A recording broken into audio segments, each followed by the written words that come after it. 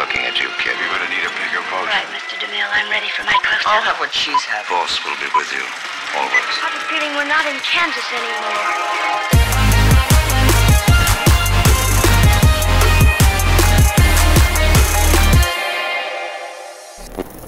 Earlier this week, saw a video, so I want to ask you guys, greatest mob movie of all time. Wait, us? Yeah, is that not... No one explained this to me. Hit the music. No, it's not. You gave me the most baseline explanation about I what did. do. I said one The witty most thing. you were like is at the end say hit the music.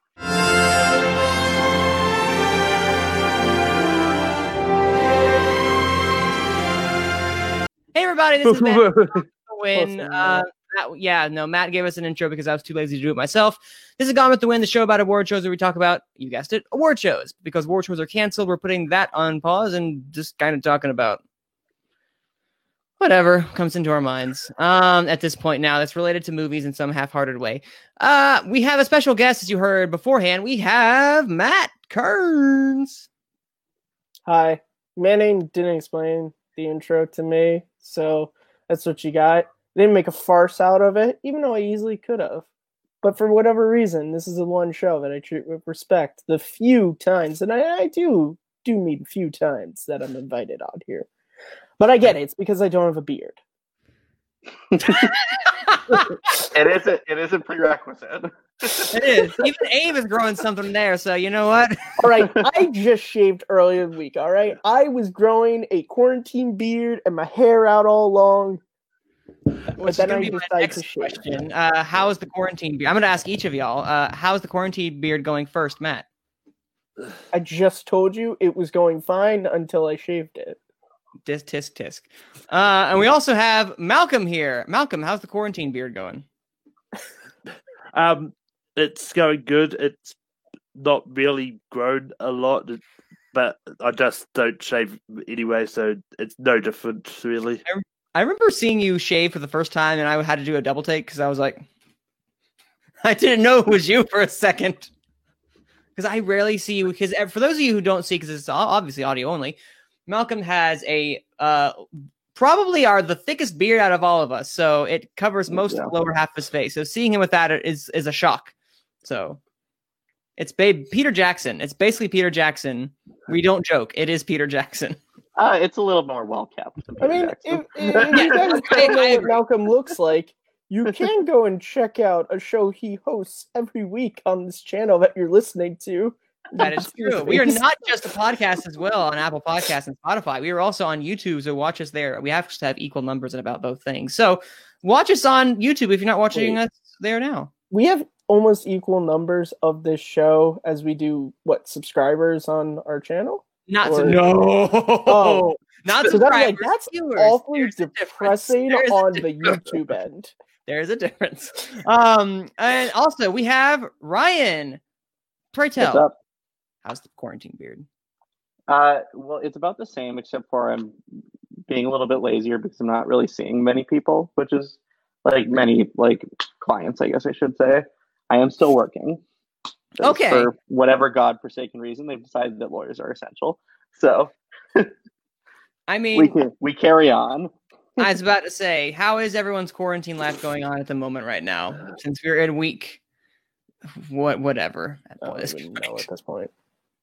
I lacked what most people would call a social life before quarantine. So the sole difference is I'm now working in my house instead of in an office, but McDonald's hasn't closed yet, so nothing really has changed too much for me. Okay, right on. And Malcolm, how was your week in quarantine this week? I've just checked my quarantine log, star date, something rather. Quarantine. Mr. Spock is growing a beard. So, Captain, I'm disappointed that Matt wasn't the one to make that joke first, but never mind. All right. You know what? Again, because when I come on the show, I'm afraid to make my references and my impressions because I think it will tarnish the name, yes, the image. Respect of Gone with the Wind. We are an award show about award shows where we talk about, you guessed it, award shows. I have that memorized now. Yeah, Ryan, how's your quarantine week going? Not from a beard standpoint, but from a personal standpoint. You know, better than it was last. Like yesterday, I had to help because my boss is about to go into quarantine because he's about to have a baby. So Oh yeah. he's going into shutdown mode, so that in case they have to go to the hospital because they're doing a home birth because of this whole disaster. Oh gee. But in case they have to go to the hospital, God. so that he's been in quarantine for 14 days. Godspeed. So I was at his house helping him set up his computer yesterday to like work from home, and I got to see his young child, his currently born I was child. about to say, wait a minute. So you saw the birth? They had a sonogram just right there. No. Ryan said hi. He has one kid. He's about to have Okay. kid number 2. And Number- it was really kind of nice to see somebody who has no conception of what's going on and is just kind of happy and Aw. like loving life. And it was a good mental health break. Aw. I know that wasn't the I point, like that. but it was quite nice. I like that. That's actually a really uplifting thing. Thank you for sharing that. And actually, for me, yeah, quarantine beard's going well. It's the longest I've ever had it. It doesn't completely grow, for those who don't know, between my mustache and my full beard. It's there, but it's not as thick as the other one. So it's just barely there. So once this quarantine's over, you're going to see a clean shaven. Wait, you're going to hear a clean shaven Manning. You know what you can do, Manning, though? If you shave off the sides, No. you can have a Van Dyke, they call it. No, I you could just- also go full Henry Cavill mustache No. only. Manny, what you need to do is you need to just like let it grow to be like as long as it can be, and then like try and see how much of it will fill in, because there are like parts that like when it's a certain length like don't fill in, but then when you grow it a little bit longer they do, and like it's a See, I haven't shaved in about. This is suddenly turned into the shaving podcast. shaving Beard podcast. beard Beard etiquette talk. podcast. Sponsored This by episode, Dollar Gone with Shave the Wind, it's not brought to you by Dollar Shave Club. We're not sponsored by Dollar Shave Club. I was about to say. Everyone else says that, or Squarespace, or Audible, Or all three. or all three at the same time. Okay, Yep. I'm gonna actually do that now because I've already grown this out for a long time. Haven't even trimmed it. I should probably do that as such. At least some Well, of I the bush. mean, it is true that if you shave, it does help grow back in a little bit. But it's quarantine beard. You let it grow. Oh, natural. Yeah. Not me. I shaved, but that was because I had an ingrown hair and I had to Oh. shave. Okay, anyway, that aside, have I introduced anybody? I completely lost my train of thought. I have introduced everybody. The next thing we're going to do, in less detail, as we did for the prior episode, what have we watched this week? And tell us a bit more about what are your thoughts on said things. We're going to start in reverse this time. So we're going to start with Ryan and end on Matt. So Ryan, what did you watch this week? Or last week or whatever? Ryan has watched nothing this week. Ryan Ryan has only consumed the news and has done nothing else. Oh. Bless your heart, sir. So is there no detachment at this point? Is it just all in? Kind of. I mean, right now I'm watching Canada's version of C-SPAN as we're passing the wage subsidy bill. Like, it's not, it's not a terribly exciting life. I was about to say. So when is the Act 1 and when is Act 2 of that? Of Well, I think we're in Act 2 because we're in the Senate now. We passed the House and now we're in the Senate. Please. See, obviously, for those who don't know, as we've mentioned, we're all in different. Actually, no, Matt and I are in the same country. So how about Yes. that? Now we're not in 4 different countries. We are not properly socially distanced. We need to be whole countries apart. Well, okay, what coast are you manning? We're both West Coast or East Coast. East Coast. We're both East Coast. Say, what? Oh no. Yeah, you two are actually probably the closest together. Yeah. Like 2 people have been on the show in a while. Look, Logistically, to quote a movie that was definitely not nominated for any awards. They're peanut butter and jealous. They hate us because they ain't us, Manning. I heard that. Why is that so The familiar? interview. Oh boy. That movie. That movie. That was a It was leak. incredible. Oh boy. Okay, so then Malcolm, what have you watched this week? Canadian or New Zealand C-SPAN? Did you watch Canadian? Um, C-SPAN? I was about to say that I realized he's not from Canada. I've watched lots of things, but Give us a I've watched the new movie that's dropped on Netflix the other day, The Main Event, which is WWE Studios movie about this kid who finds a magic luchador mask and becomes a wrestler. It's got a whole bunch of cameos from WWE wrestlers and all that. And it's a really fun movie, and if you haven't seen it, I'd recommend you check it out. In relation to that, it's not really a movie, but I watched it anyway. It's I watched the Big Show, which is a once again a Netflix sitcom which dropped this week, based around the wrestler The Big Show. And it stars Alison Munn from That 70s Show as his wife. So, Alison Munn? Yeah, Alison Munn. I also watched Guns Akimbo and Jay and Silent Bob Reboot, among other things. All right, and Matt, what did you watch? Oh, actually, wait, hold on. Before we do that, Malcolm, Oh, okay. it's your birthday today. Actually, yesterday. It's whenever we record this. It's today, but also yesterday. Well, I mean, it's today in the States, yesterday in New Zealand time.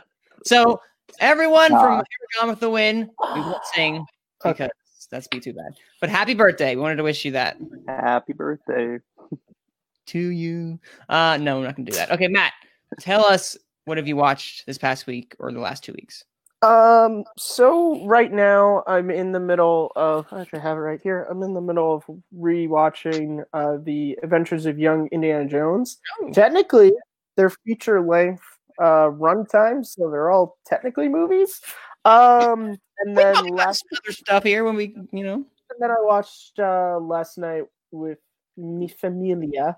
I watched Red Dawn, the 2012 version. So Oh. I still like it. Not as much as the 84 version, but I still like it. I imagine so. The 84 version is one of my Isn't favorite Chris movies. Hemsworth in that one, or I'm sorry? isn't Chris Hemsworth in that Yeah, one? Chris Hemsworth's Jed. Okay. Yeah. I haven't seen it. I was not positive. And then is that it, or is there more? I mean, I watched scenes from Armageddon because that's kind of one of the one we. No, I legitimately was like, I really want to watch that scene of AJ and Gracie, and so I just put my DVD. I couldn't find it on YouTube, so I just took my DVD and put it in my computer and just watched that scene. I was like, all right, Nice. Did you watch the animal cracker scene? yeah, At all? that's the one. That is the one. Okay, I wanted to make sure that was the one. You Yeah, were referring to. yeah, because it's a good scene. Beautiful. I don't know why it always makes me laugh whenever I just kind of see him playing with the little animal cracker right there. Because I did not expect that the first time I saw the movie, and I'm like, You know, the What? funny thing about that scene is, that was actually I forgot the screenplay writer's name, but they had written that for another movie, and it had never been used in a previous draft. And then when they were writing Armageddon, they decided to put it in there for AJ and Gracie. So screenwriters out there listening to this, don't throw things away. Save them, because you can use them in other movies. exactly. That's like a life. That is a life skill to learn. I actually. stole that from the Cinephiles, by the way. That was not a fact I knew before that. I have to let that be known. I'm not that crazy about. Well, I might be that crazy. I was that about to movie, say. but- Listen, I know you love that movie a lot. Can we Actually- talk about that movie, guys? Can we do a whole episode I about will that let you movie? and Ryan just talk about Armageddon because I know you guys are the ones that really like Armageddon. Okay. Not as much. You don't like it as much as Matt. I know, obviously, but I It's- know. It's an enjoyable movie. What more do you want from a movie called Armageddon? It's a little By better. Michael Bay. Enjoyable? Yes, is a it's term. enjoyable. Understatement meaning thing in Canada. Matt, I would not alienate the one person who would agree positively with you right now. Hey, you were on late night last night, all right? I'm used to Being the island. drumming my own beat. Which, by the way, guys, did you ever talk about the Oscar-nominated film Boss Baby? We do not want to talk I can about. repeat my monologue from last night, which, if you guys... Just get the mute button ready, Manning. And mute.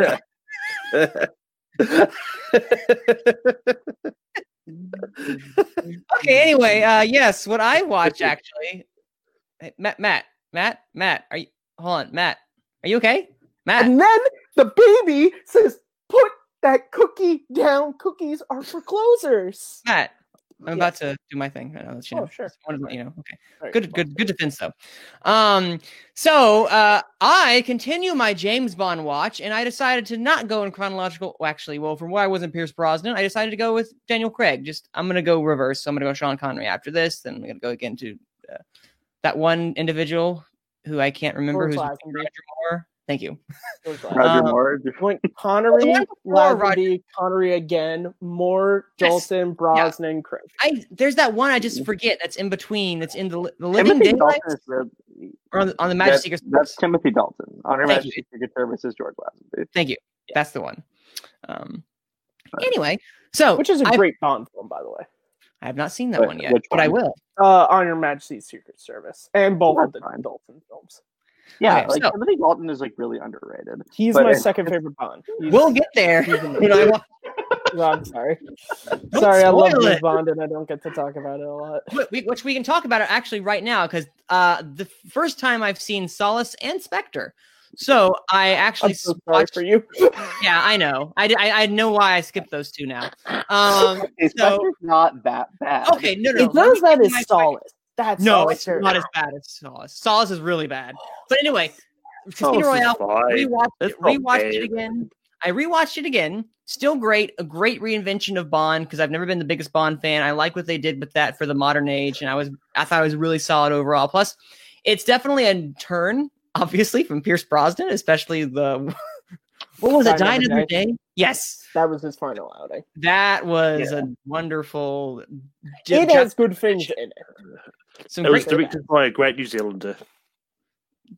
Pierre Jackson directed Hugh Jackson did not direct that. that? He's the No. only New Zealander I know that directs things. It was either Martin Campbell or Lee Tamahori. I can't remember which. I know one did Real Just Not Enough. The other one did Die Another Day. Martin Campbell is a name I saw at the beginning. of Martin it. Campbell did GoldenEye and Casino Royale. Yeah, I was But going to not- say, yeah, not Martin enough. Campbell did not direct that Wait. every day. Martin Martin Campbell Campbell is did only Casino Royale? Oh wow, you're right. Yeah, Martin Campbell's job is to just revive the James Bond series. It's his sole job in the world. Like, come back. We need you. Yeah, We so just when come the in, they're next like, one- when we hey, get we the need you next one, to it'll be save Bond. It has He's to like- be at this point now. What's Martin Campbell doing right now? Actually, He's probably I prepping for the new James don't know. I don't know Um, what. I can't, The I'm last trying to movie he think did of was The something Foreigner with Jackie Chan. Oh, he And did Pierce do that, didn't he? Brosnan. Yeah. See, I tend to did. say Pierce Brosnan's in that and Jackie Chan. oh, he did Green Yeah. Lantern. Oh. He did do Green Lantern, yeah. He also did The Mask of Zorro. He's a So- legend. Yeah, yeah.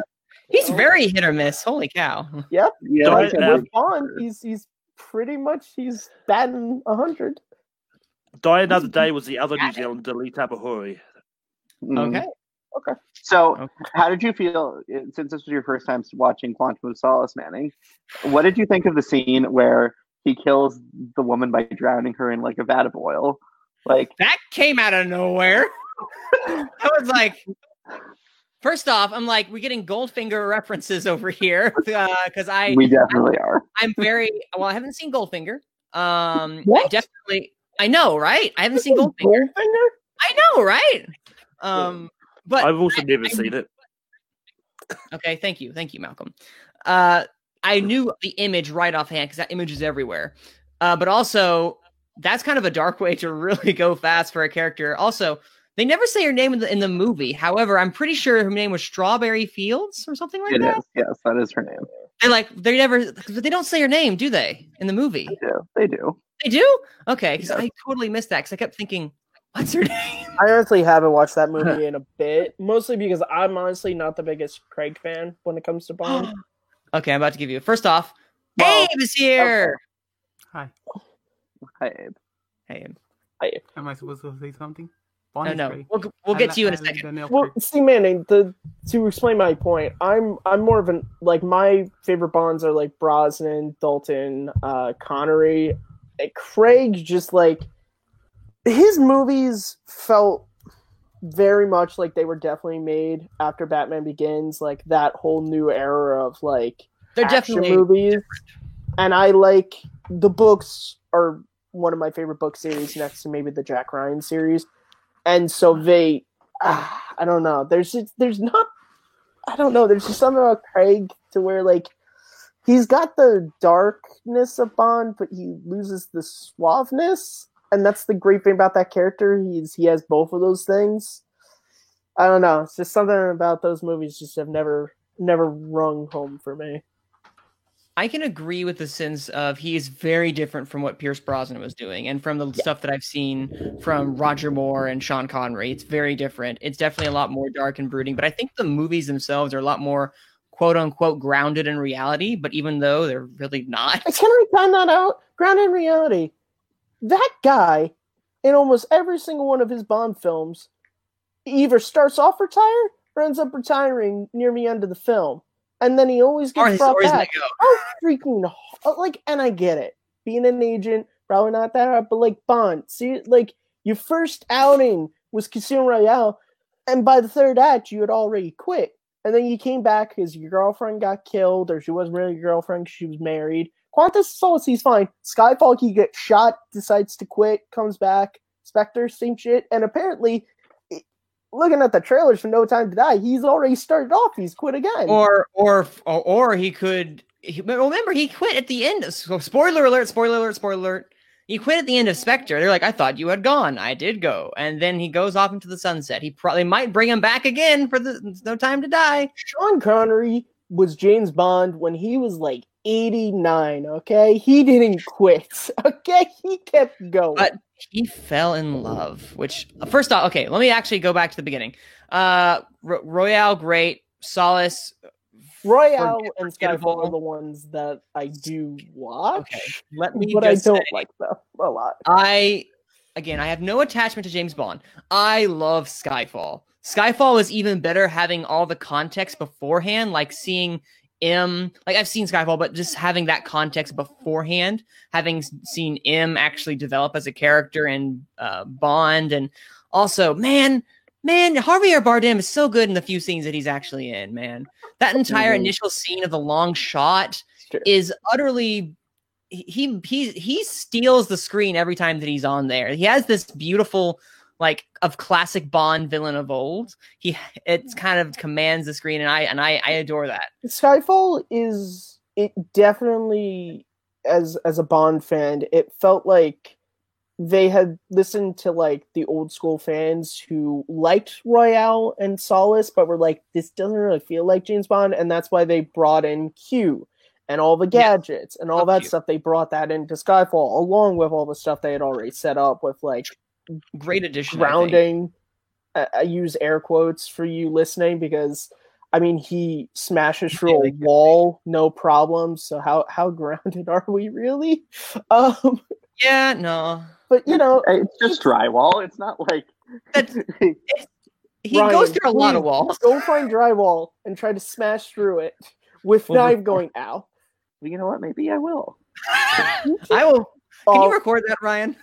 Please. I feel like Ryan is probably a really big Craig fan, and you're like Kristen Smith on this channel. She hates when I talk about the Craig movies. Well, okay, then give me before I go into Spectre for a hot second, then tell me, what are y'all's opinions of the Craig's James Bond? Because I'm assuming, has everyone seen a majority of the Craig films at all? Malcolm, have you seen all of them, or have you seen? I've seen them all. Besides Sky, you haven't seen any of the old ones, right?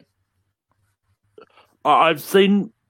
I actually honestly don't know which of the old ones I've seen or which I haven't. That's fair. I know I've seen a few of them because I remember seeing The World Is Not Enough and Die Another Day in the theaters. But the other ones I really don't know which ones of those ones I've seen and which I haven't.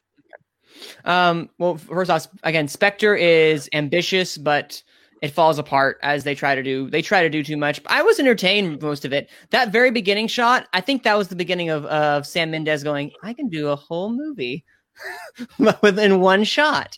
That was him twisting that knife a little bit more. Instead of getting Hoyt van Hoytma, he goes to work with Deakins again. Which again, beautiful shots Hoyt Van Hoyt. Beautiful shots, cinematography. Okay, so what are all opinions of the Craig films? I'm just genuinely curious. I know Matt had his opinions. Like, as a fan of James Bond, they're not the type of direction he prefers. Ryan, I know you were there. You like the Craig films, I'm assuming, correct? I do. I obviously still think he's sort of batting like 60% because Quantum of Solace is just not a good movie and Spectre is mixed. But like the other two are just great action movies, and I think it's a fun take on the character. It's a take that I find to be entertaining. So, but I mean, like I'm fine with kitschy Bond too. It's just like I think this is more my style, so to speak. I see that. And Abe, again, Abe's joining us again, everybody. So Abe, what is your opinion on? Also, holy cow, it's light. I just realized that. Yes, he's not in a dark room. Holy I cow! turn off my light. No. You're I actually have my lights too. no. It's your Great. face, Abe. I know. I think the kidnappers let him out for good behavior. Oh my god. You guys get Maybe. dark on this show, don't you? We- We're like a we- Daniel Craig great. movie. We're like a Daniel. Oh my god! How did I not realize this? Look who's on the cover there, and he was just in the episode. I just watched Daniel Oh, Craig, young Well, what do you Daniel know? Craig, I forgot he was in that. playing a German Secret Service agent, SF. All right. and he has a terrible German accent. He has a great Southern accent, though. I'll give him that. Great American accent in Tomb Raider, though. Joe Bang. Oh my god! And Abe, what are Yeah, your I'm thoughts on Daniel totally Craig? American. What are your thoughts on the Daniel Craig series? Actually, I hadn't watched any of them until Spectre was gonna come out. So I watched it all in a week, like all the 3 before Spectre. Hey, like me. So I did went into it. I love Casino Royale. That's my favorite one. That parkour sequence at the beginning. Well, kind of after. Yeah, that is the- good. That That is parkour. It's parkour. Before that, People it is parkour. Yes, Yeah, it's people parkour. reference it as the parkour sequence. I think it's amazing. Yeah. Quantum of Solace is really bad. It took me a while to watch the movie, even though I watched it a week. It took me like 2 days of that week to watch it. Skyfall is incredible. I just that their act in the house, I think it's kind of dumb. It's like, they reference Screen Junkies, but it does remind you of Home Alone, like all the traps in the house. No, but okay. Yes, it's kind of those. Yeah. And Spectre. That was assuredly not what I was thinking when I saw that movie. Nope. I think I watched the honest trailer before the movie, after the movie, so I had that in my mind. And what's in Spectre? That's a mixed bag. Like, I like some scenes, but I think Daniel Craig is kind of sleepwalking in the movie. He doesn't seem that interesting. Like, he's just kind of bored. Also, Christoph Waltz as a villain was kind of disappointing because you had this great actor, and you don't do that much with him. I think They tried to do way too much in that movie. Like, they tried to balance. Yeah, I don't. Well, it's hard to say Sam Mendes is not like an actress director, because I mean, Kevin Spacey in American Beauty and then Benning, Road to Perdition, Tom Hanks, but you usually don't get like these big performances out of his movies. Like, I think he likes more the subtle in the acting, and I think that would have helped the movie. Like, just push the acting a little bit up. A little Like, bit have more. little I think more it's also not. energy. I think also in a way, it's not fair to compare like Road to Perdition to Spectre, because it's like Oh no, Tom I'm Hanks is saying a the acting. different class from Daniel Craig as an actor. Oh Let's no, be no, but I'm talking about Christopher Waltz. Oh, I yeah. want to disagree, but I can't. So I'm like, Daniel Craig's not bad, but he's not No. Tom Hanks. Oh yeah, I know, but like you know Daniel Craig can do great work. So if they push, same as Christopher Waltz, he had won 2 Oscars before doing Spectre. So That's true. that guy can. If well directed, every actor can be great. Yeah, it's the ending. I don't know When about he's that. in the house, But- when all the pictures of the people in his past, like, just that's corny. But I actually liked it. I have that reaction to corny stuff. I just liked it, even though I it's love- so dumb when you think about it. That is true. I love how Yeah, they forgot Mr. Green from Quantum of Solace. They just forgot that movie completely. They had the other villains, but not him. It's just- But It's best to- overall, I enjoy Daniel Craig as I'm looking forward for No Time to Die. Probably like Yes. my third most anticipated movie of this year. Well, what's left of this year? I was about to say, what is left? We don't know. Yeah. So, Yeah, I was about to say all this talk of James Bond is just depressing me that we would have had No Time to Die this week. Oh, You know, hey, topical. and you know what the thing is, honestly, those trailers have kind of got me excited for that movie. And again, I really do like Skyfall and Casino Royale. And they just kind of got an old school feel to it. I love the fact that they're calling him Commander in the trailers, which was something that in the old movies he would get called often. It was a different era because, of course, it was the Cold War. But yeah, so I'm kind of mad. I was kind of prepped to see that. I was going to see it in a Dolby theater. No, it's just not there, man. Yes. So sad. I mean, it's like the chronologically of Bond is all over the place anyway, because it goes from sort of male M to Judi Dench, then it goes back to Ray Fiennes as M, is like, which I'm Skyfall, pretty sure that's the thing. which I'm pretty sure is supposed to be the one. Well, the ending of Skyfall is so weird because it kind of feels like it's setting up to where Dr. No would happen next. But then, of course, Spectre As it was comes like out a and it's like, reset of nope, some kind. Dr. No did not happen. I think I because mean, wasn't Craig like a soft reboot to? So Yeah, I think the Craig one is supposed to be a kind of a prequel / reboot, So- which confused me all the same because they kept Judi Dench from Die Another Day. So this was the real messed up thing about that. And I love Judi Dench and I get why they kept her as M.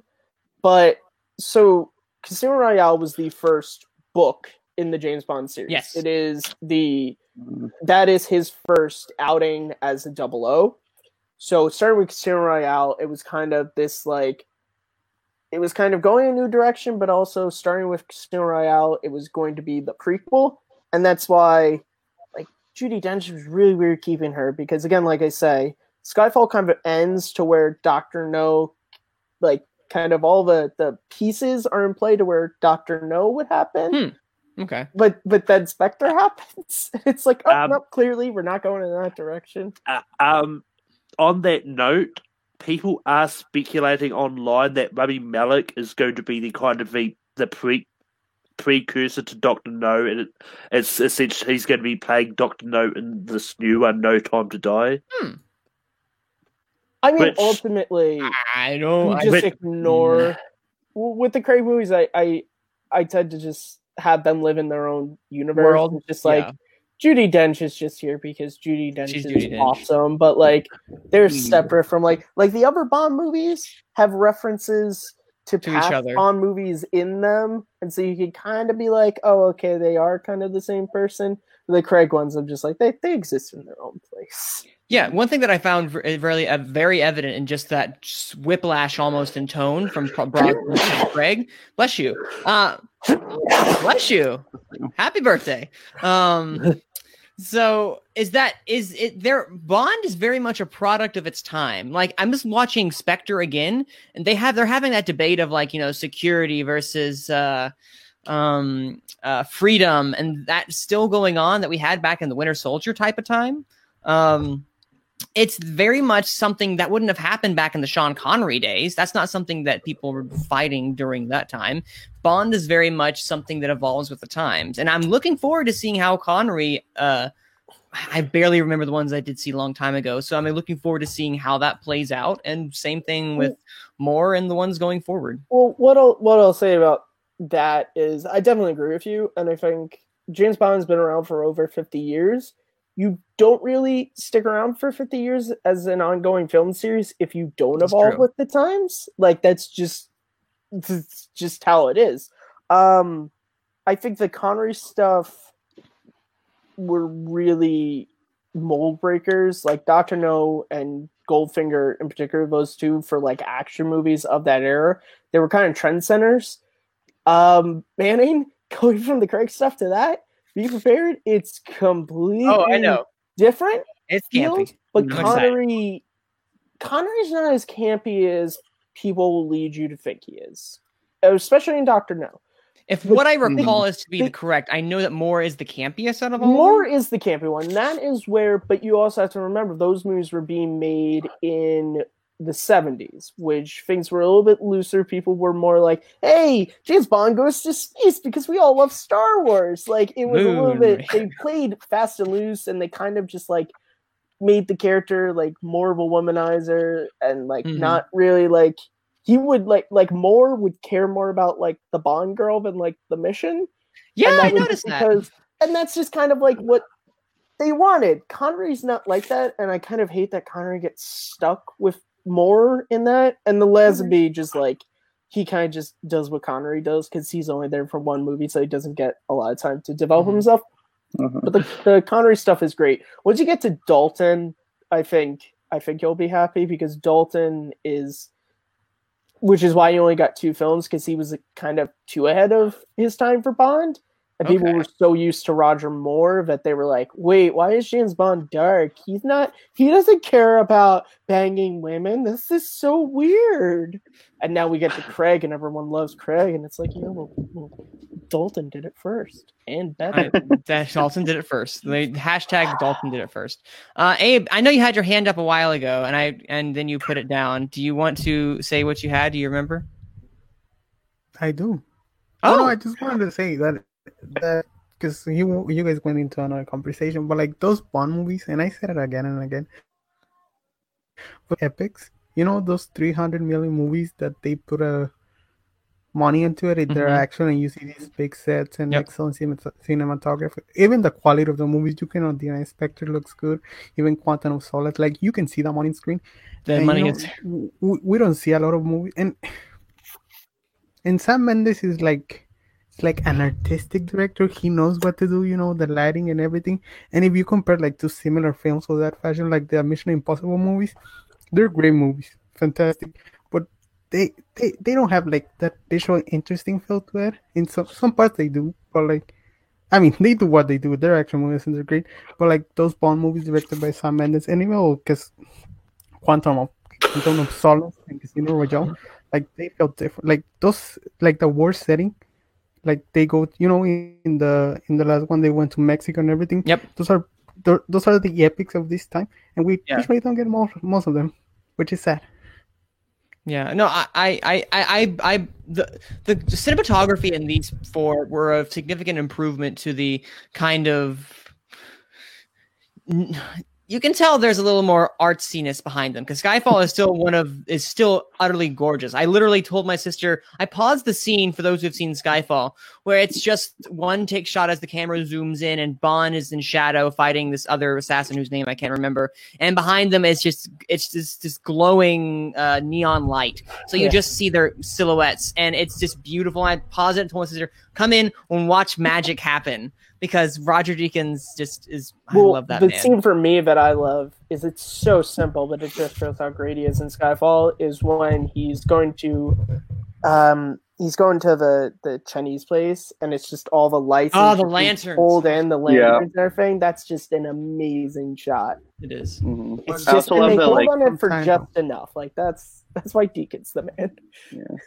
I also love like the fire at the end, like where it's very kind of like it's off in the distance and it's just this very cool, like cold, and then there's just really hot part, and it's a movie fire. Like it's nothing like if you've ever brilliantly seen a house actually on fire. It's nothing. It's nothing. I have not seen a house on fire. I confess, not something that I do on a regular basis. I did when I was a kid. My neighbors, not like up in flames like that, but I have seen a house partially on fire. Hey, what'd you say? It didn't look like that. It wasn't that beautiful. I wasn't like slow mo with my hair all down my face, like Bardem. Like, oh hey, look at that. Hey, what was that? I burned my house right now. Oh, what? Okay. My lighter. Don't burn your house, God. Abe. Do not burn your house. What a real house fire looks like? We will drop you from the call. Okay. I'm just making while you're crazy, right, and doing crazy things, Abe, what did you watch this week? Oh, and how's the quarantine beard going? We're all trying to grow one. I'm not growing one. See, you are growing it. It's just laziness. What I watched Madagascar 2. Again? No, Madagascar 2. Oh, 2. Okay. That's the only thing I've watched. Because I'm not. Oh, I watched Better Call Saul, the first 2 episodes on Netflix. Like in Mexico, they're up on it. I'm trying to watch those, which is really great. Like I don't know, I just don't make my time to watch it. I just listen to podcasts all day and focus on school. Oh, good for you. Good for you. Yeah, but it's hard for me. I miss the theater. It's gonna be almost a month since I went to a theater, and I really miss it. I need it. Like I need it in my life. Well, get ready to have many, many more. Which You know what the most upsetting thing is? The week before they closed my local AMC, and it didn't matter because Fathom canceled anyway. It was the week that Braveheart was going to be re-released, and I was so excited to see Braveheart in theaters. It's one of my favorite movies. I try to go to all the Fathom events for my favorite movies, and it's just so upsetting that it's just like. Well, speaking of theaters. This past week, or the week prior, I'm not 100% positive, but there was an article, I'm trying to find it right now, actually, saying how AMC might not even return back. They are in talks to hire a bankruptcy law firm at the moment to, because they are the possibility of filing for bankruptcy. I'm trying to figure out exactly where that is located. While I do that, and to confirm this, because I want to have all our facts and ducks in a row, what are y'all's opinion on the fact that AMC may never recover from this and possibly could shut down for good? What would that mean for the movie industry? And do you think this is even going to happen? When everybody start talking at once. I have something to say. Oh, hey. It's so weird that that's going to happen when they just bought it a couple years ago, that Chinese company, that I'm not mistaken, it's called Wanda, which based on the Wikipedia article, owns 38% of the company. But, I don't have this attachment to AMC as you guys may, because I grew up in Mexico and I barely went to my first AMC a couple months ago. So it's not wow. It's sad because it's like Pepsi going down. If you compare it to the Regal's Coca-Cola, which is weird because Regal gives Pepsi and AMC gives Coca-Cola. Yeah, that's a weird analogy, but it's like the biggest competitors in movie theaters. I think it's the second chain in the world with more screens. So it's hard to see that happening. But I don't think it's gonna happen, honestly. Like you can find a buyer to that, even though it's gonna be a big risk. You're gonna get revenue at the end. I'm not a lawyer. I'm not an economist. Which we have a lawyer on here. However, I found the article, and apparently it's from Movie Web. So take that with a grain of salt. But S&P Global downgraded AMC's theater's credit rating last week to CCC minus. They were previously a B rating, and AMC is the biggest theater chain in North America, but they're drowning in debt right now, and it's only continuing to get worse. As a resident lawyer, I know this isn't. This is your level. Is this your area of law? I keep forgetting. I know it's not family law, and I know it's not. Bankruptcy is not really my area, but it's something that we touch on a lot, especially right now. I'll be honest. I believe that. So, what is your debt than almost anything else the past couple weeks? I believe that too. What's your opinion? So, I mean, part of it may just be like a need to restructure. AMC does have a big debt problem, but the thing that AMC is very asset rich. It has a lot of real estate assets, and I mean, at the end of the day,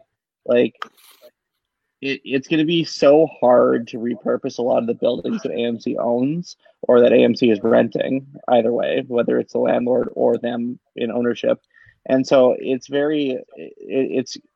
kind of hard to move a Leviathan like that and to just straight up close it. So in all likelihood, I mean, the problem with this situation is that a lot of companies are really looking a couple stages down the road as to what they need to do with respect to COVID. So even though AMC might not be in a position to go under today, they're worried about 3 months from now when they're still not open, and we're still toiling through this in one way or the other. or alternatively, they do get to reopen and then people don't come back, which is probably the biggest fear that I think that they might have right at the moment. But yeah, I mean, I think that at the end of the day, like Abe was saying there, like there's a lot of restructuring opportunities for them, but they're in a tough bind of sorts, and I think that I think you're probably going to see some restructuring. You'll see some theaters close because right now they have a lot of them. I think that they might close down a few, but I think that they're also going to have to be a reckoning between the theater chains and the movie studios, because like they both work in this like symbiotic tension. They're symbiotic. They are, and there's a certain tension though, because like the movie production company wants to get as much money out of the theater as possible, and vice versa, and so they need to at some point, if the theaters are going to go under, and if movie production companies don't think that they're going to be able to make as much money that way, they may need to find a different balance between the two of them, but we'll see how that goes. Which brings me also to, because I know we were talking about beforehand, Matt, you're the one who has the AMC that probably, I know that's what you go to a lot too. I don't have an AMC near me, so I don't have that attachment to YouTube. But you were also talking about how the movie industry possibly might have to get involved in some way beforehand too. So everything that I'm basing this off of is John Campea covered this on his show. I suggest you all, he clipped it out. It's on his channel right now. I suggest you all check it out. It's a really great discussion him and Robert Byron Burnett have. He brought up the fact that, just like Ryan had said, the movie industry and the movie theater industry are very symbiotic. If one's doing very bad, the other kind of does bad. People are talking about these streaming services. What they don't understand is like Aladdin and like movies like that for Disney. Yeah, they made more in their theater run than like Disney's going to make on Disney Plus this year. Like that's just like facts.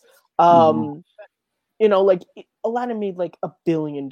They're not making $1 billion off of Disney Plus this year. Like it's just not happening. He brought up the fact that a possibility of something that could happen. Again, he's basing this just off of hearsay, because again, everyone is we don't know where we're going to be in a month's time with movies. And like Ryan said, even if they reopen, who knows how many people are going to be quick showing to go up back. But he's brought up something that I feel like maybe could happen, which is a lot of the bigger studios like Warner Brothers and Disney and Paramount, stuff like that, maybe chipping in to help out AMC. Because AMC is the biggest theater chain in North America. It is big for the Hollywood industry. And having that closed down is not good for them. I mean, this whole thing, I'm the exact opposite from Abe. I have a very big connection to my AMC. It was the first movie theater I ever went to. The first movie I ever saw was there. It's the theater that I still go to. And so if it was to close down, like, it would be like my elementary school closing down. Like, it's just like this thing that's just like a part of what made me a film fan was going there. And so like, I hope this doesn't happen. I'm not a money person. I feel like I have to quote Adam Sandler from Wedding Singer. I have money. I have a little bit of it. I would like more. But I'm not like, I don't know bank terms and bankruptcy and all these things, unless we're talking about Wheel of Fortune. So that's why everything, go watch the John Campea video. It's far better than I can explain it, but I would be very upset if AMC closed down. Abe, what are you doing? Just making a farce out of I'm sitting here pouring my heart out for AMC theaters, and Abe's just screwing around. I just kept hearing this, like, looking down. It's because he said money, and I remember something about my wallet, and I was like, "Did I spend that?" Abe's like, "Do I have money in my wallet?" I do want to quickly dovetail on something Matt was saying there, though, that like, like we all develop attachments to certain theaters in our lifetime. And I know that there's an AMC that's very important to me that I would be very depressed. Not that I live there anymore, so I can't go there. But the AMC in downtown Boston, I spent an unholy amount of time and money there, and They're happy about that. It meant a lot to me. It got me through law school with most of my sanity intact. And so, it would be a real loss, and I would have to I would hope that they would open if they were to close, which I really don't think is going to happen. It would shock of shocks. It would be a shock. I would definitely have to go back to just visit one last time because it would just be too depressing to think about. Anyways, sorry. Can you think, I know this is weird, but I remember a couple years ago there was this rumor, I don't know what's real or something, that Disney may want to put their own theaters, just buy theaters and to play their movies. There was a rumor like that, yeah? I'm not mistaken. I believe there was, but I don't think Disney is in a position right now. Oh yeah, I know. Not right now. Oh yeah, that's the thing. It's like although they might get bought. Yeah. By Apple? I know Quentin Tarantino owns a movie theater somewhere. The cinema. What movie theater he owns? Remember in Once Upon a Time in Hollywood, near the end when they're going out to dinner, and Margot Robbie asks what the lights are for, and he says, "Oh, it's a porn premiere." He owns that theater. The cinema theater that he owns. Yeah, the New Beverly. Yeah, I only know that because that's where Whitney Seibold works, and because of that, he actually couldn't publicly say what he felt about Once Upon a Time in Hollywood.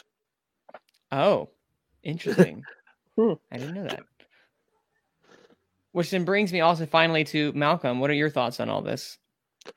I mean, as someone who's literally no connection because we don't have any in New Zealand whatsoever. Okay, well. I mean, it's like this scenario probably is going to be companies that are going to end up closing, because of this. And I think,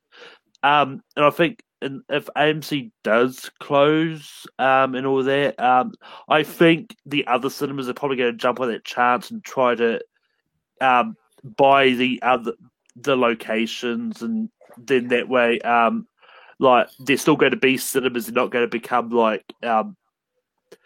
porn shops or something like that. That would be cool. Mm-hmm. But that would be cool. Don't you call it, I don't know which. I think the only cinema that has the money to buy AMC, it's Regal. Wouldn't that become a monopoly?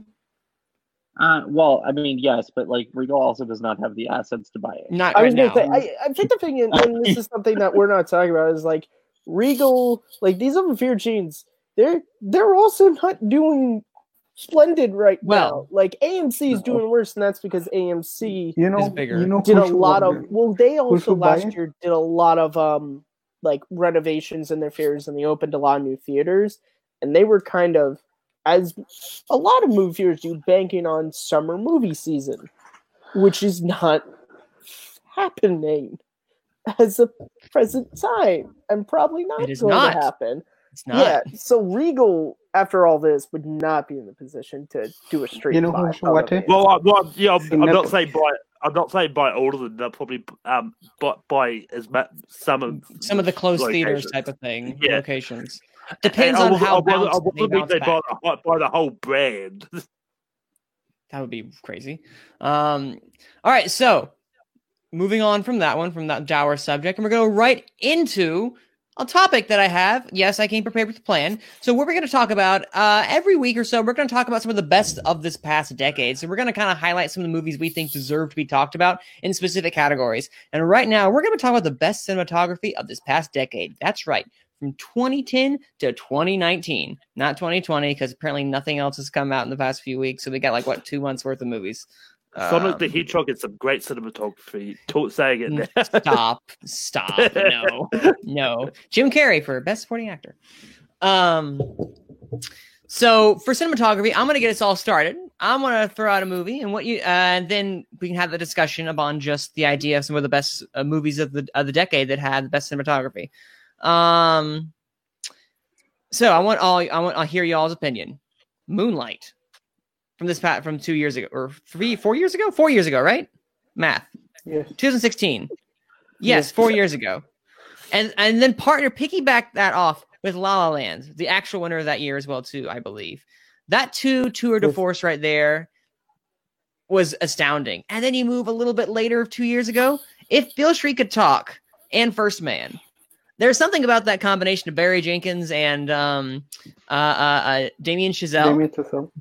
Damien Chazelle. The two of them just apparently worked brilliantly off each other in terms of color, because there's these wonderful blue hues and Moonlight, and these wonderful pink purple hues in La La Land. And there's this ethereal cinematography that is used in First Man that takes my breath away. And then, Beale Street is this kind of very ethereal, but also very grounded movie as well, too, in comparison to First Man, which feels very spacey because it's in space. By the way, just to dovetail on that quickly, it was the same two cinematographers, so you might as well give them the credit. Oh, well. Thank you then. So, James Laxton. What was the other one again? Linus Sandgren. Sandgren, thank you. James Laxton and Linus Sandgren, y'all kill the game right now. Hi, Abe. Can I talk? Oh, yes, you may talk. I thought you were saying hello. No. Yes. No, please, just if you have one, just jump in right now. Don't steal my name. Okay, let's go back to 2012. The year I graduated middle school in Mexico. Middle school? In 2012? Wait. Middle school, the year I 2012? graduated middle school. Mexico is 3 years of middle school and 3 years of high school. Oh, wow. Okay. It's the same in Canada. So, Yeah. Really? or in Alberta, anyway. Well, no, we we're do different by 3 years country, middle but- school, 4 years high school. Middle school, okay, whatever. Anyway, hey. Life of Pi. I remember watching that movie and just being blown away. I believe it's Claudio. No, it's not Claudio Miranda. Let me check. Who is the? What are you checking again? Who did it? The cinematographer is? Yeah, it's Claudio Miranda. Yep. I got it right. Yeah, Life of Pi, Claudio Miranda. Which it's an amazing, most of it is digital cinematography because they're on the. No, yeah. The set. They're on the. Oh my god, my sister is shouting at me. Give me a second. I was about to say, is that your name? Oh my Well, gosh. Abe has been unplugged for the current because he's being currently called right now in quarantine. I'll throw out a couple. I think that we should have a Deacon section, so I'm going to ignore him for the moment. I was going to wait. right. Yeah. Oh, bye, Abe. He's officially gone. But so the two that I want to highlight off the top, I have another one from 2016 because that was just a really good year. That's a really good year. So I'm going to highlight Nocturnal Animals, which was Seamus McGarvey. Oh, yes. Beautiful look. The movie is well appointed in and of itself, but there's a beautifully shot movie. And then the other movie I want to pick out is what I think may be the best, even though I hate to admit it because I like Deacons more than this other fellow. But Emmanuel Lubezki's The Revenant from 2015. It's one of the most beautiful movies I've ever seen. It is from a visual point of view. And I think that not only that, it's an achievement in and of itself, but the way that he shoots fire in that movie. I don't know what it is about me and fire, but it's... Fire is a beautiful source of natural light if done right. It really is beautifully, beautifully done. If you like fire movies, you should see 1990. I think it's 90 or 91. Ron Howard's classic Backdraft. I've seen Okay. Backdraft. There you go. Love that. Talking about movies featuring people running in the forests. I think that Harry Potter Deathly Hallows Part 1 and 2 are both great cinematography wise, and also the cinematography in Jojo Rabbit, also featuring running in forests, is really good as well. That was How come awesome. you like that It's movie? interesting that I couldn't tell. Oh, haha, haha. Just a little bit. Both of them. I was about to actually. say. Oh my god. Harry Potter's Well, also there. Yeah, it's interesting that you brought up the Deathly Hallows one because like I think that the best I think that all the David Yates movies look pretty good, but I think that the one that looks the best is Half-Blood Prince. Like I think that movie is just gorgeous. I don't see, and maybe I'm just going crazy. I've always felt like there's a weird filter on Half-Blood Prince. Like it Oh, there looks is. green. There 100% It is. looks like Okay. the Matrix. It looks ever since I first saw it, and the multiple rewatch is just like it's so weird. And It's after so green. you follow Order of the Phoenix, and then you have like which is a beautifully shot film, and then you get Deathly Hallows Part 1, as Malcolm stated, like just wonderful, and it's just like it's so weird. It's so Yes. Yeah, I mean, I'm not don't get me wrong, I do like the way that Half-Blood Prince is shot, but I think with what the way Deathly Hallows was, with the most of that first half part movie just not being in Hogwarts and actually utilizing the outside world a lot more, I think that they used that to its advantage because they could do as much more with that. I do think Deathly Hallows Part 1, I think if you want us to watch a masterclass of black and gray, like that movie is some of the best use of just black and gray. Okay. But I mean, yeah. Also, I know it's not really cinematography, but the way they did the Ballad of the Three Brothers story, just the animation that was Yeah. that's not cinematography really, but I I need just want to another time to say my Harry Potter's good, guys. Give it to me. The cinematography and the animation was great, Malcolm. I'll give you that. It was cool though. That's what I- cool counts for something, right?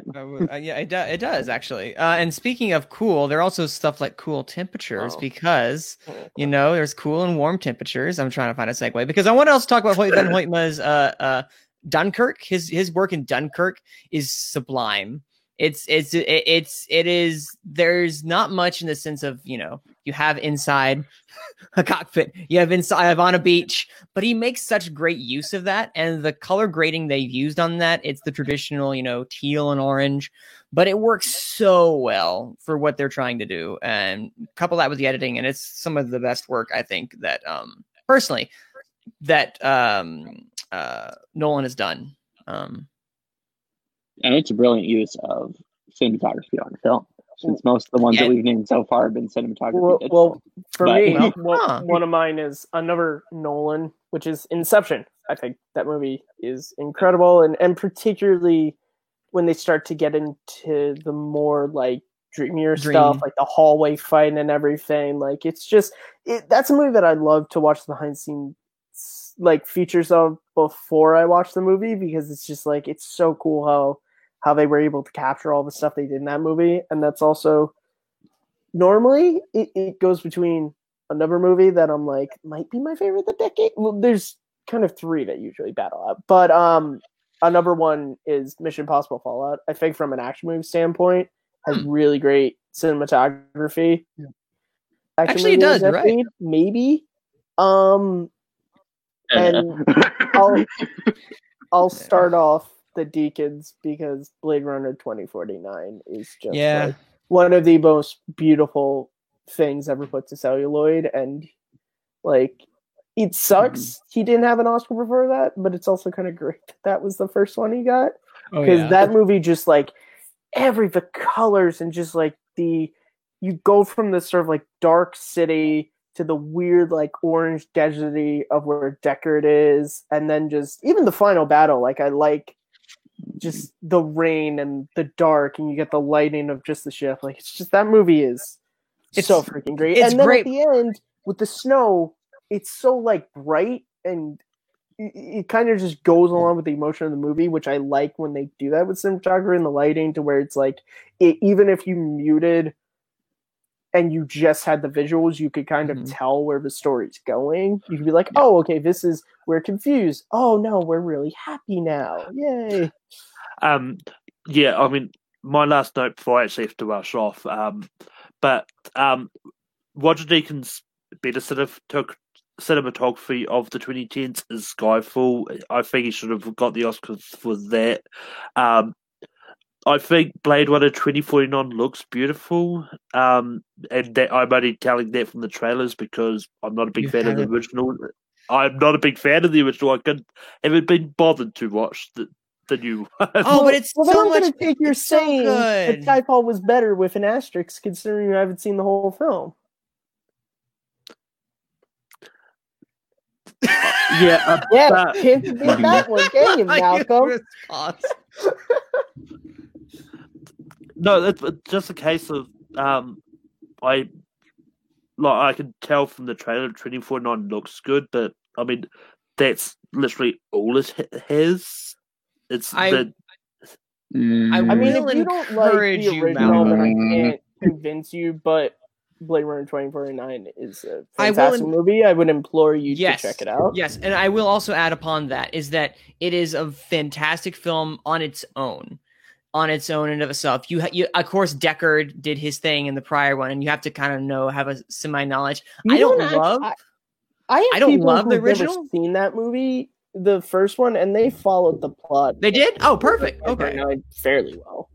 Okay, well there you go. I'm not the biggest fan of the original as well too. I like it a lot, but I love 2049 a lot more, and that's saying something because I think the quality of when you can go a little better than the original, then props on you. But I would encourage you.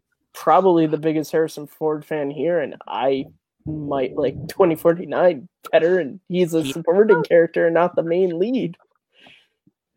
But Yeah. okay, I might give it a go.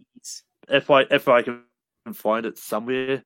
If I like it, once quarantine's over, I will fly to America and tell you to your face. If I don't, I'm gonna add I that will to the stay list away. of movies. Armageddon, there's so many movies that you're gonna tell me about. What? I've You seen watched Armageddon, Armageddon. isn't it? I've seen Armageddon. You know I've seen it because I No, made a I'm big saying that's another movie you told me you were gonna do that with. That when you come to America, we're gonna talk about Armageddon together because, of course, that's the only thing you could do in America. There's nothing else to do, particularly now. No, you can do lots of other things in America that are not have to do with Armageddon. But anyway, I'm out. He has to go. He's going to rank him, guys. Bye bye. All right. Peace. So, and then okay. speaking of Deacons, I was about to say there are two things I want to do here. First, I want to note that while Blade Runner 2049 is beautiful, and it is, and it's a great movie, and I'm not hating on it. It's not in my top 2 Roger Deakins cinematography. It might not even be in my top 3 of the decade. He has but so many great ones. I want to read you a decade of Deakins because take us on a journey, Ryan. There's no other way to like exemplify this guy's majesty except to like just go through it. So The Company Men, fine. True Grit, stunning. Rango, cinematography consultant. I still haven't seen that movie.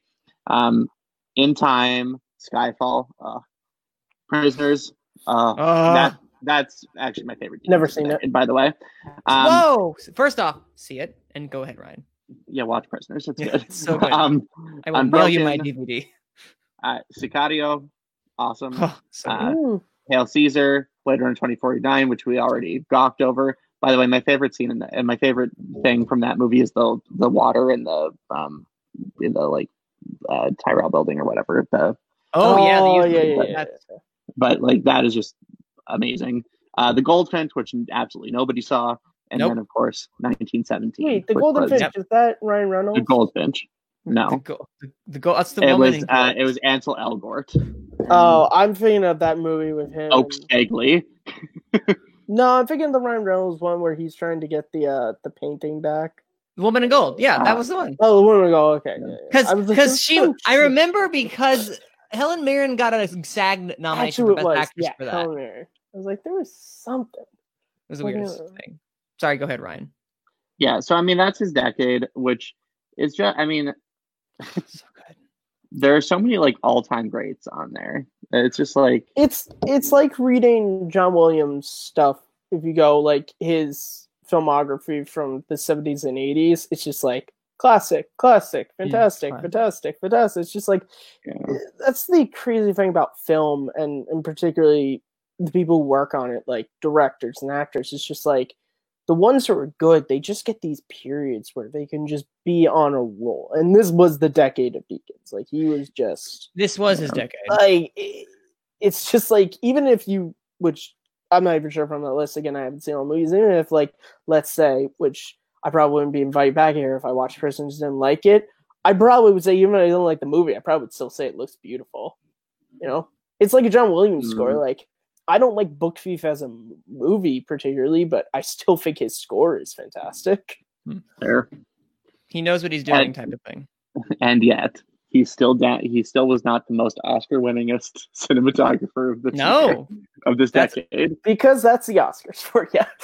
That's Emmanuel. Good old Chivo with his 3 in a row. But another deserving guy, I will say, who, I mean, you know. I still haven't watched Gravity, but it does look quite pretty. So, no, I actually own the movie on Blu-ray, but I still have this discussion. I still have not gotten around to watching it. I needed more Clooney in it, but that's just because I'm a Clooney person.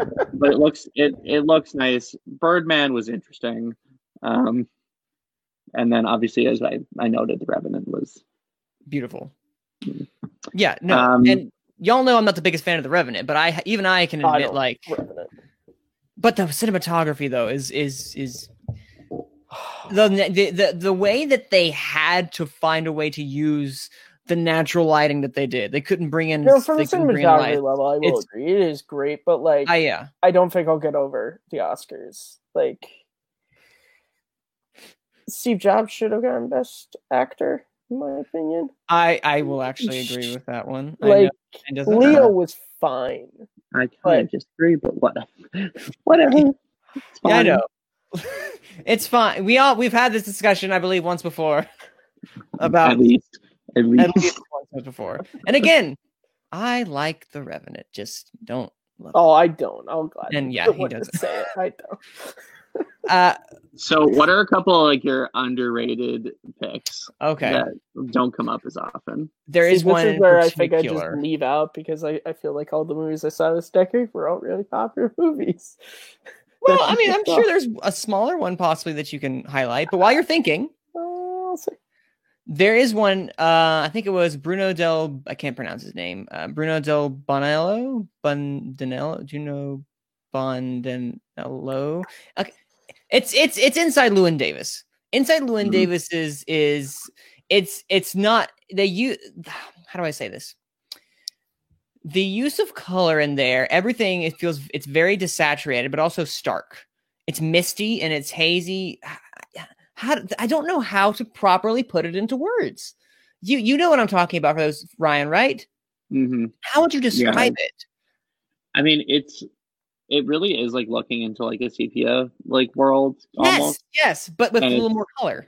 Yeah, and it's a little bit more like green than like that like warm beigey color. Yes, so like it's got I don't know, it gives you a feeling. It gives you a real vibe. It gives me a real hopeless vibe type of thing. It feels like it's slowly kind of just sucking everything, which it's a really criminally underrated film in my mind. Which movie? I'm sorry, I was looking up my letterbox to see what movies I've watched. Which film are you guys talking about? Inside Llewyn Davis from the Coen brothers. Oscar Isaac. In a very long time. I liked it when it came out. I haven't seen it in a very long time. It was severely looked over. Thankfully, it got an Oscar nomination for cinematography, at least, so it got some recognition in that regard. But man, it's one of those where it's no Roger Deakins in the sense of like Roger Deakins did it, but Bruno has his own type of. I'm going to try to pronounce his last name. Bruno has this very soft. It's very soft. The movie. It's not as starkly contrasting as some of the other stuff we've seen, especially with Roger Deakins' lighting. Everything has this haze over it, and it's beautiful in my mind, and it fits perfectly with the tone of the film. And it might be the prettiest looking Coen Brothers film. Yeah, it might be the prettiest looking one. I mean, I would like to see. Okay, what else? What else is the prettiest? I need to remember what they've done. I mean, well, what are you defining by prettiest? It's most visually interesting and stunning, at least to me personally. I don't know. True Grit does exist. I forgot about True Grit. I'm looking at all these. I'm like, True I'm critic. like, Hail Caesar. Okay, fine, true. Like Fargo. No, cool. No Country for Old Men is definitely the most. Yeah, I mean, from a comedic standpoint, I think Big It's- Lebowski is fantastic. Like what But it's they not the most beautiful. lighting. It's funny. It's awesome, but But No, again, we I all would know- say True Grit. Probably. we all know Burn After Reading is the best shot. It's the best shot. I've out of not all. seen that movie, but I've used that Brad Pitt. It's gif. funny. I don't know how many times. It's a great gif. I also found a movie that I saw. Oh, what is it? What's What do you that? want to tell us to see? Ryan might like it because cinematography, it's a lot of fire. Deepwater Okay. Horizon, I think. Oh, has okay. wonderful cinematography. Yeah. And there's fire, so There there's is. Ryan. No, I think that movie it does that thing of it's one location and having to like kind of have the smaller locations within the one big one and sort of like have like a real sense of geography, and particularly when the explosion happens, I like how sort of like everything gets sort of darker. And then I even like when you get to the end and they get off the rig, like it's very stark when they're in the hotel room. Like it's very bright, and it's because you're supposed to be feeling what like Kurt Russell and Mark Wahlberg are kind of feeling, that they're just like, what is even happening? Because the rest of the movie is just in like almost complete darkness for most of it. So I'm trying to. I figure feel out so what- like out of par when I come on the show. No, you're doing no. talking about these things, and I'm like, I saw a movie, I saw a film. Listen, we just don't have much to talk about at this point. It's we're trying to figure out stuff to do. But also, there is one other movie and that actually came out this past year and got completely overlooked, and that is Ryan. Do you know what I'm about to say? maybe no. I think so. It came out this past year. Great use of color. It was overlooked by a lot of people. We both love it. Ah, yes. There you go. Ad Astra, ladies and gentlemen. Oh, I never saw that movie. I would. You love Brad Pitt. You would really like this movie, I think. That's true, guys. I do love Brad Pitt. You love Brad You Pitt? can hear more about that on the episode of Once Upon a Time in Hollywood. When Yes. I didn't know this was a podcast about this mini component, so I dressed like Cliff Booth for that entire thing. And we for didn't no see reason. anything. Yep. Yep. Yeah, Ad Astra is we is all got to enjoy it though. we got so, to yes, we got Yeah. to enjoy it. No, I probably should. Like, that's a movie. That's one of those movies that just escaped me. When did it come out again? Escaped It a lot of came people. out. I'm trying to remember. What time did it Came come out out? in September. September. Oh wow. See, that was when I started my new job, and so like I didn't really have a lot of time to go with movies because Mhm. it's like it's Brad Pitt in a big like space science fiction film with Tommy Lee Jones. Like, obviously, I probably should have been there like opening night, and the fact that I It still was haven't really seen it great in upsets me. IMAX. Yeah. Really upsets me that I haven't seen it. I've never seen an IMAX movie. Ever? Yeah, never seen one. And I now that I see have it. Dolby at my theater, I think I'm just gonna go Dolby when I want to see movies. I've not seen a Dolby film before. As long as you don't have Limax, IMAX is better. But whatever. That is a longer fight for another day. That is a longer discussion. But no, everyone again, I'm gonna keep singing the praise of Ad Astra, so go see it if you can. It's the color. And I Hoyt Van hope Hoytma Brad again. Pitt- What do you know? I hope Brad Pitt one day sees the torch you guys carry for that film. Is that Please, I hope please, so. Brad. I hope. I will please, Brad, Brad. if you're listening, Brad, if you're listening to this, they love Ed Astra on this, and go listen to the Once Upon a Time in Hollywood review because I love you Oh. in that film. Just I'll just be swiping on Tinder. I'll see Brad Pitt. We'll match, and I'll say, "Hey, I loved Ad Astra." That's actually That's- just in your But- bio. That's your soul That's bio. exactly what I it love is. that. That's it. Because that's what he's doing. If he's on Tinder, that's what he said in his speech. Yeah. I mean, it's better than a lot of people that say, like, we can be partners through the pandemic. Like, the amount of those that I've had to read, like, it's kind of horrifying. But to It's like- dovetail into something, Oh, go This ahead. conversation went back a to- weird way. back to topic. No. Matt had noted Dating Matt had during the noted that, like, pandemic, right? the ability to shoot something nicely in like one confined location Actually, two of the smaller quote unquote movies that I was going to bring up for cinematography. One which is much better than the other, but both I like. The Hateful Eight and Bad Times at the El Royale. I think both of those had very nice cinematography and they're different in a way, but like both used one location very nicely to tell a story. Yeah, Hateful Eight, definitely. And I will definitely get on board with the Royale. That movie was over. I haven't seen that one. Hey, I yet. want I haven't seen that one yet. Yeah, because I love the Royale. Also, quick throwing out there. I would be remiss if I didn't at least mention, for better or for worse, The Tree of Life was definitely that was Terrence Malick going all out, and for this year, I think it's ethereal and it's gorgeous. The movie itself, not the biggest fan of, but I appreciate what he did there, and of course, Mad Max Fury Road. That's another just. How did we not bring that up already? Because it came out the same year as The Revenant, and so it was like, oh, The Revenant. But if there was a number 2 that year, I would have been okay with like Mad Max, because Mad Max again is just another breathtaking looking film. I will say this from a visual standpoint, I love Mad Max Fury Road, and that's kind of what it ends. Again, it's very much like Bond, like Road Warrior. I thought so. Is one of my favorite films of all time. And just like I love Furiosa, but like Max just like sucked. It's different than Mel Gibson. Like they just like I get why you have him in there because you wanted it, but I just felt like Miller could have just had it be a Furiosa film and just have references that could have led. Like you could even just had a passing mention of like this vigilante Max that we've heard of, like.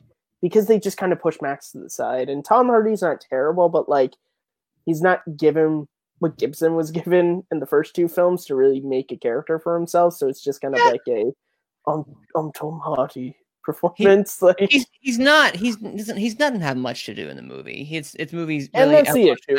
That's the issue for me. Max is one of my favorite characters from movies, particularly from the first 2 films, because I think like he just is such a fascinating story of just like being this cop who's just sort of like pulled down, and then in Road Warrior, it's sort of the whole story about him sort of like being by himself and then coming back, and it's just like, again, like I said, from a visual standpoint, for what you guys will learn, you listeners, Matt loves a lot of old stuff from the 80s, the 90s, and he hates newer stuff that is in relation apparently to that stuff. Hey, you know what? It's okay. I'm like the same way, but with the 30s and the 40s.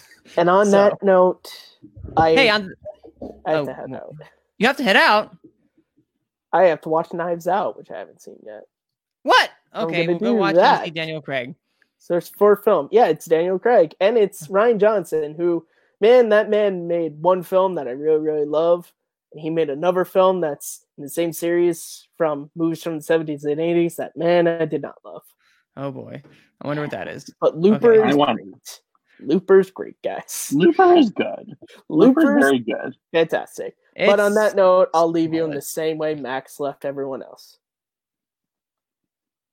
And for those, no one else can see that. I was going to say it's a podcast. What am I doing? That's what I was like. You guys, you know what? You can just imagine the weird, like, backwards thumbs up I just gave Ryan and Matt. Thank you guys so much for bringing me back on. I always enjoy the times I've been on here. Absolutely. So yeah, I will talk. Enjoy Knives Out. I'll try to. Oh. I can't say I'm gonna like it. I haven't seen it. Really good. Trailers look good. It is fun. It is a lot of fun. Ryan. And this is coming from 2 Last Jedi haters, so it's not like we're. Oh my god, I'm among friends. You are among friends.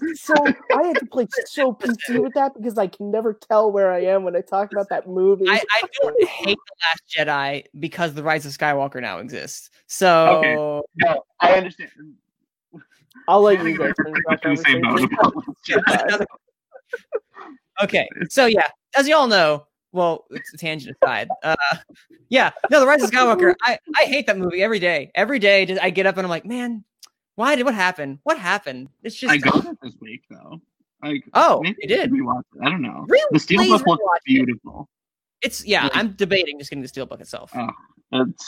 I mean, it doesn't match anything else, which is really obnoxious, but like Kylo Ren in the rain looks really sexy on the front. It doesn't.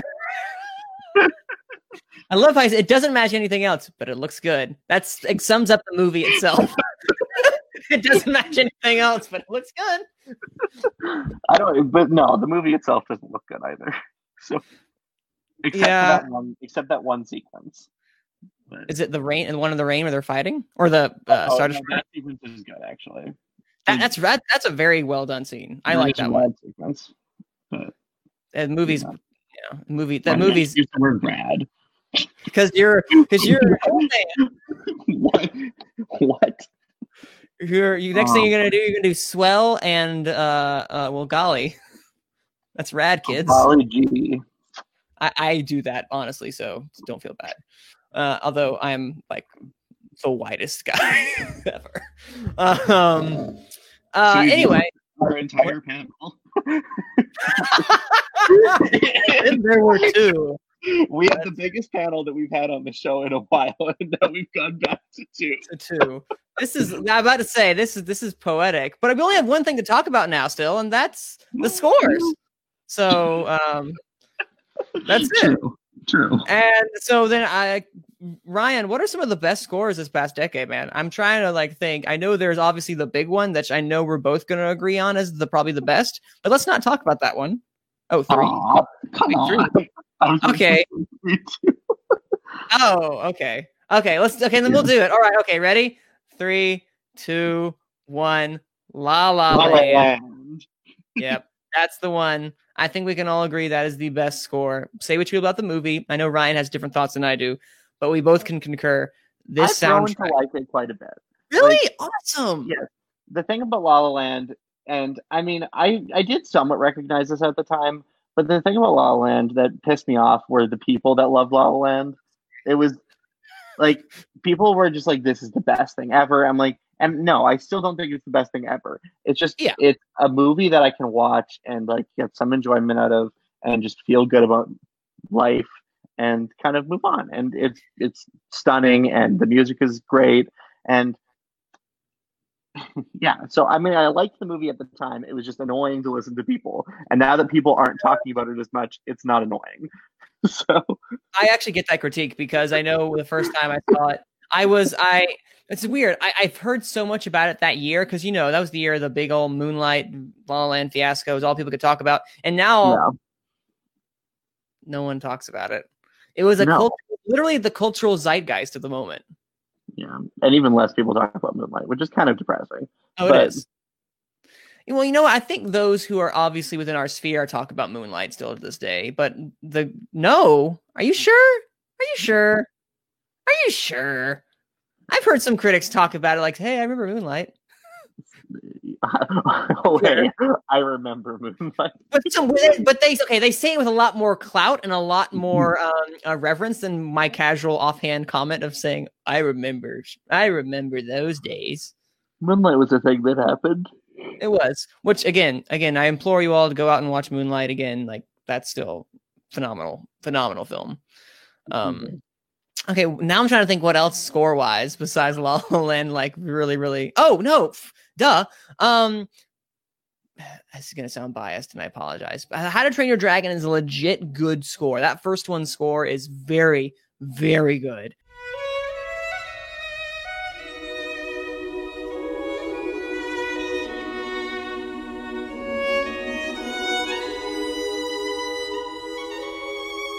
Yep, I put the score right there. Just put the list everyone to listen to because it's that beautiful and that pretty. That main theme, the da da da da da da da. I still think of that one, and me saying that now actually sounds really weird because no one has any reference. If you know what it is, I'm just doing words. How to Train Your Dragon is very, very good. It's probably the best animated score. It's the best animated score. I'm trying to think. Is there any other big score? No. Well, I don't think it's the best animated score, but I'll put it I'll probably put it in third. All right, tell me the other best animated score. And I don't know how I order the other two. That was my problem. So I don't know which one I like better than the other. I might know what one of them is, but tell me what tell me what they are. What do you think the one is? Is it Kubo? No, Okay. not a bad score, but no. I do like that score, but I'm trying to think of the other scores from this decade that They were trump from the How to Train same Your Dragon. composer.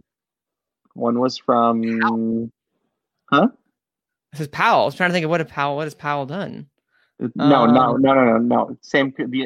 They're the scores that I'm thinking of are not Powell, but another composer, and they're both from the same. The same guy. Oh, it's Giacchino. Or it's Giacchino or Giacchino? Giacchino. Thank you. It's Inside Out, isn't it? That is one of the two. Yes. Wait, what's the other? What am I forgetting this year or this decade? I keep thinking. Oh, Coco. Yes.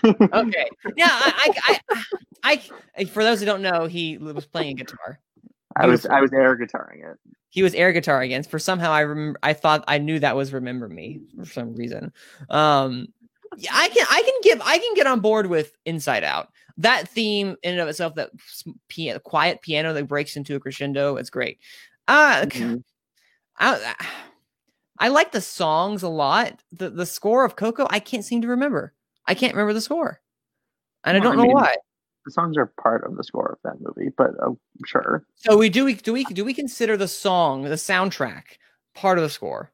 Well, no. I mean, if it's like Suicide Squad and they're inserting famous songs, but if they're songs written for the movie and they're like endemic to the movie and written by the composer of the score, then I say that they count as part of the score.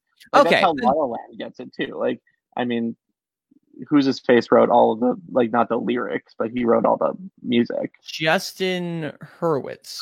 Yeah. Hurwitz, I believe. I only know that because I looked it up and I was like, man, who did this? He gets a good composer, dude. But yeah, I just love both those scores. They bring me a lot of joy. Inside Out, I get it. They bring you a lot of joy, possibly sadness, fear, anger, disgust. Very funny. Very funny. What else is there? Well, you mentioned you got to steal it from me in the other segment. So I'm going to steal Dunkirk's score. Oh, yeah. Yeah, go ahead. Hans Zimmer's use of the little ticking clock and the way that it all just pieces together is really quite beautiful, and I think deserves mention. That's actually a good one. Another one I want to mention. No one's probably going to agree with me, but Tron Legacy. I don't even remember the score from that movie. It is one I go back to. D-Rez, that soundtrack. It's Daft Punk's beautiful. Oh yeah, dubstep electronic. It's so strange and so weird. That movie is not great, but there is something about that movie that is infinitely rewatchable for me. And that soundtrack, along with those weird visuals, updated visuals, it's gorgeous to look at. Outside of course, the de-aging, which is, but that actual Daft Punk score, man, that is so crazy. I am a fan of that one, even though I know it's very selective for a few. What else? Yeah, no, that's definitely a very interesting score. It's very different from I know what some other people be used to. Yeah. What else? I know Desplas probably done something amazing. Yeah, I mean, like, I don't know, like, whatchamacallit, The Shape of Water was a nice score. Shape of Water was. He also did Budapest Hotel, which is very fun. Yeah. May he rest in peace, but Ludwig Göransson or not Ludwig Göransson. Wait, what? But, Johan Johansson. Johan Johansson. I was about to say, what? When did he pass? Sorry, Ludwig Göransson filled in for him on something, on a project that Johan Johansson was supposed to do before he died. I know you're talking about. Anyways, Johan Johansson, I'll highlight Sicario because that's just a weird score and was really cool. And I'm really sad that we lost him because he was very talented. He was very young too, which is only 48, which that's still really young. Arrival was good. Arrival was also a great score. The score that he created. What else is there? Interstellar is also probably one of my favorite underrated Zimmer scores. The use of the organ in particular, I recommend you all go see that or listen to that, I should say.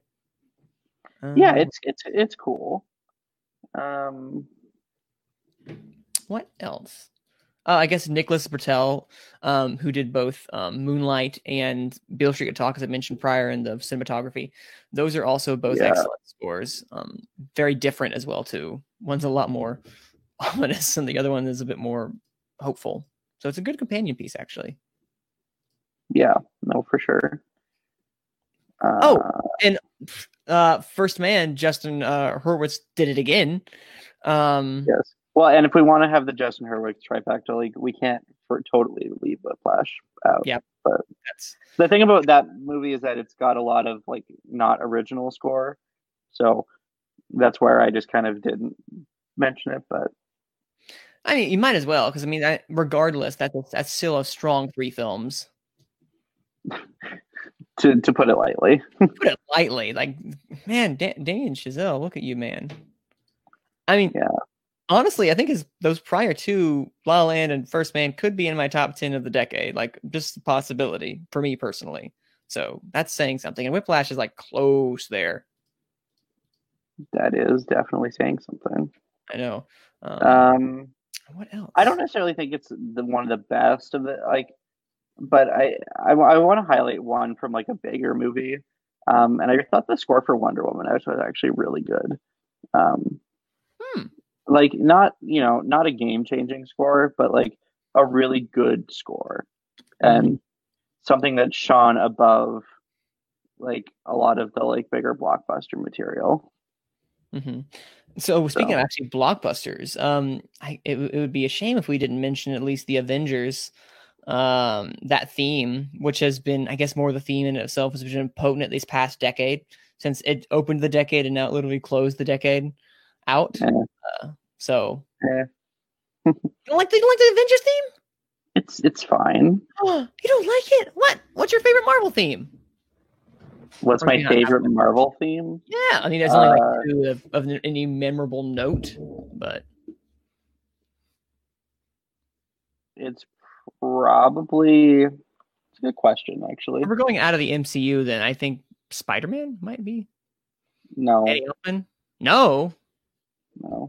I'm not a big Danny Elfman fan, I'm going to be honest. At all? Like, his music doesn't really do it for me.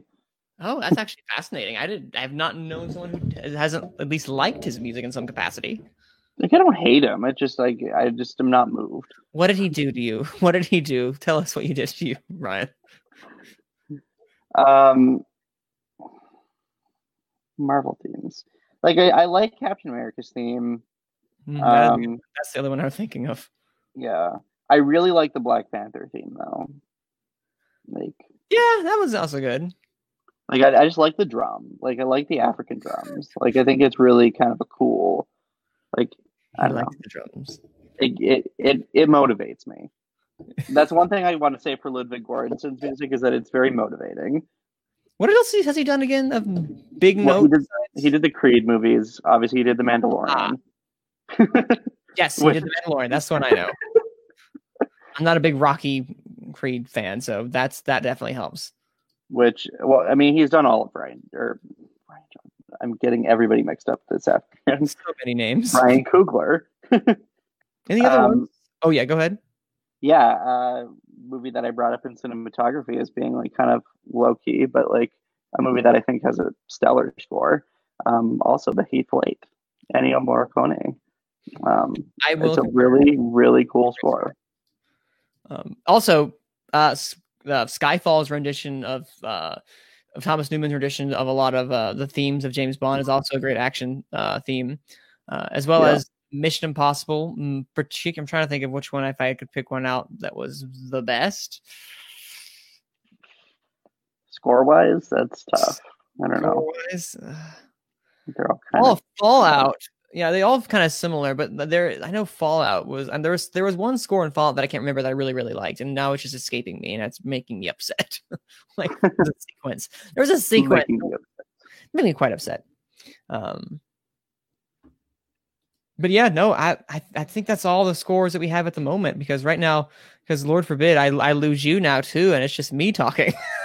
I'm not going anywhere. Okay. I'm just looking because I want to see, because we haven't mentioned him, and I find it kind of, I guess not surprising, but I just want to double check something. Yeah, no, I guess none of these I especially want to mention. I was going to say we haven't mentioned John Williams, and I'm just trying to, and it was making me a little bit worried. But now that I look back at it, I mean, there's nothing really that, like, Lincoln was fine, but the score, I love the movie, but the score, it was good. And it was then, anything amazing. And like, while I really love some of the new themes that were introduced in Force Awakens, I just don't know that it belongs in this discussion. No, like, again, I love I love the score for The Force Awakens the most out of the sequel trilogy. Mm-hmm. But is it the best of the decade? No, but at least I guess it deserves some note. Just because, you know, it's Star Wars. It's Star Wars, so, you know, why not? Why not?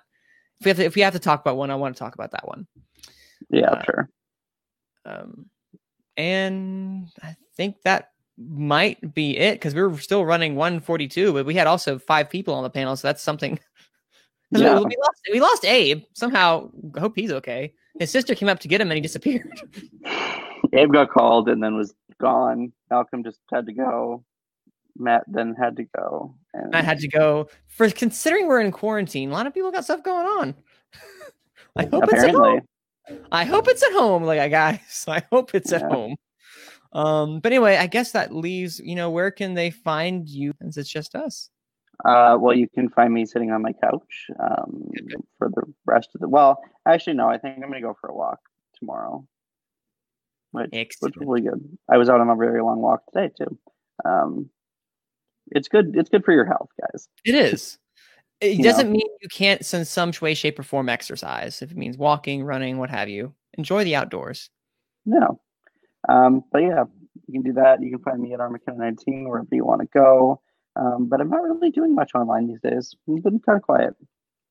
Take it one day at a time, slowing it down. Yeah. Where can people find you? Oh, well, sir, they can find me on Twitter at Cine_man. That's CINE_MANN, as well as my YouTube channel, Manning Franks. And of course, you can find me here on Take 3 Productions hosting Gone with the Wind. But, you know, I'm kind of waiting for quarantine to be over, waiting for this entire thing to get back to the way it was. But of course, we want to follow the rules as much as we can, because you know what? Hey, the more we follow it, the easier we can to get going, or the easier it'll be for us to get back to some sense of normalcy. That goes for every one of you. That's right. I'm talking to you right there who's listening. Also, shout out to my friend Megan, who said we did a great job. Hey, Ryan, we have a fan who's listening and said really enjoyed us. Hey. Had enjoyed what we were saying. So bravo on that. Thank you, Megan. And thank you guys for watching this episode of Gone with the Wind that we recorded tonight. Goodbye.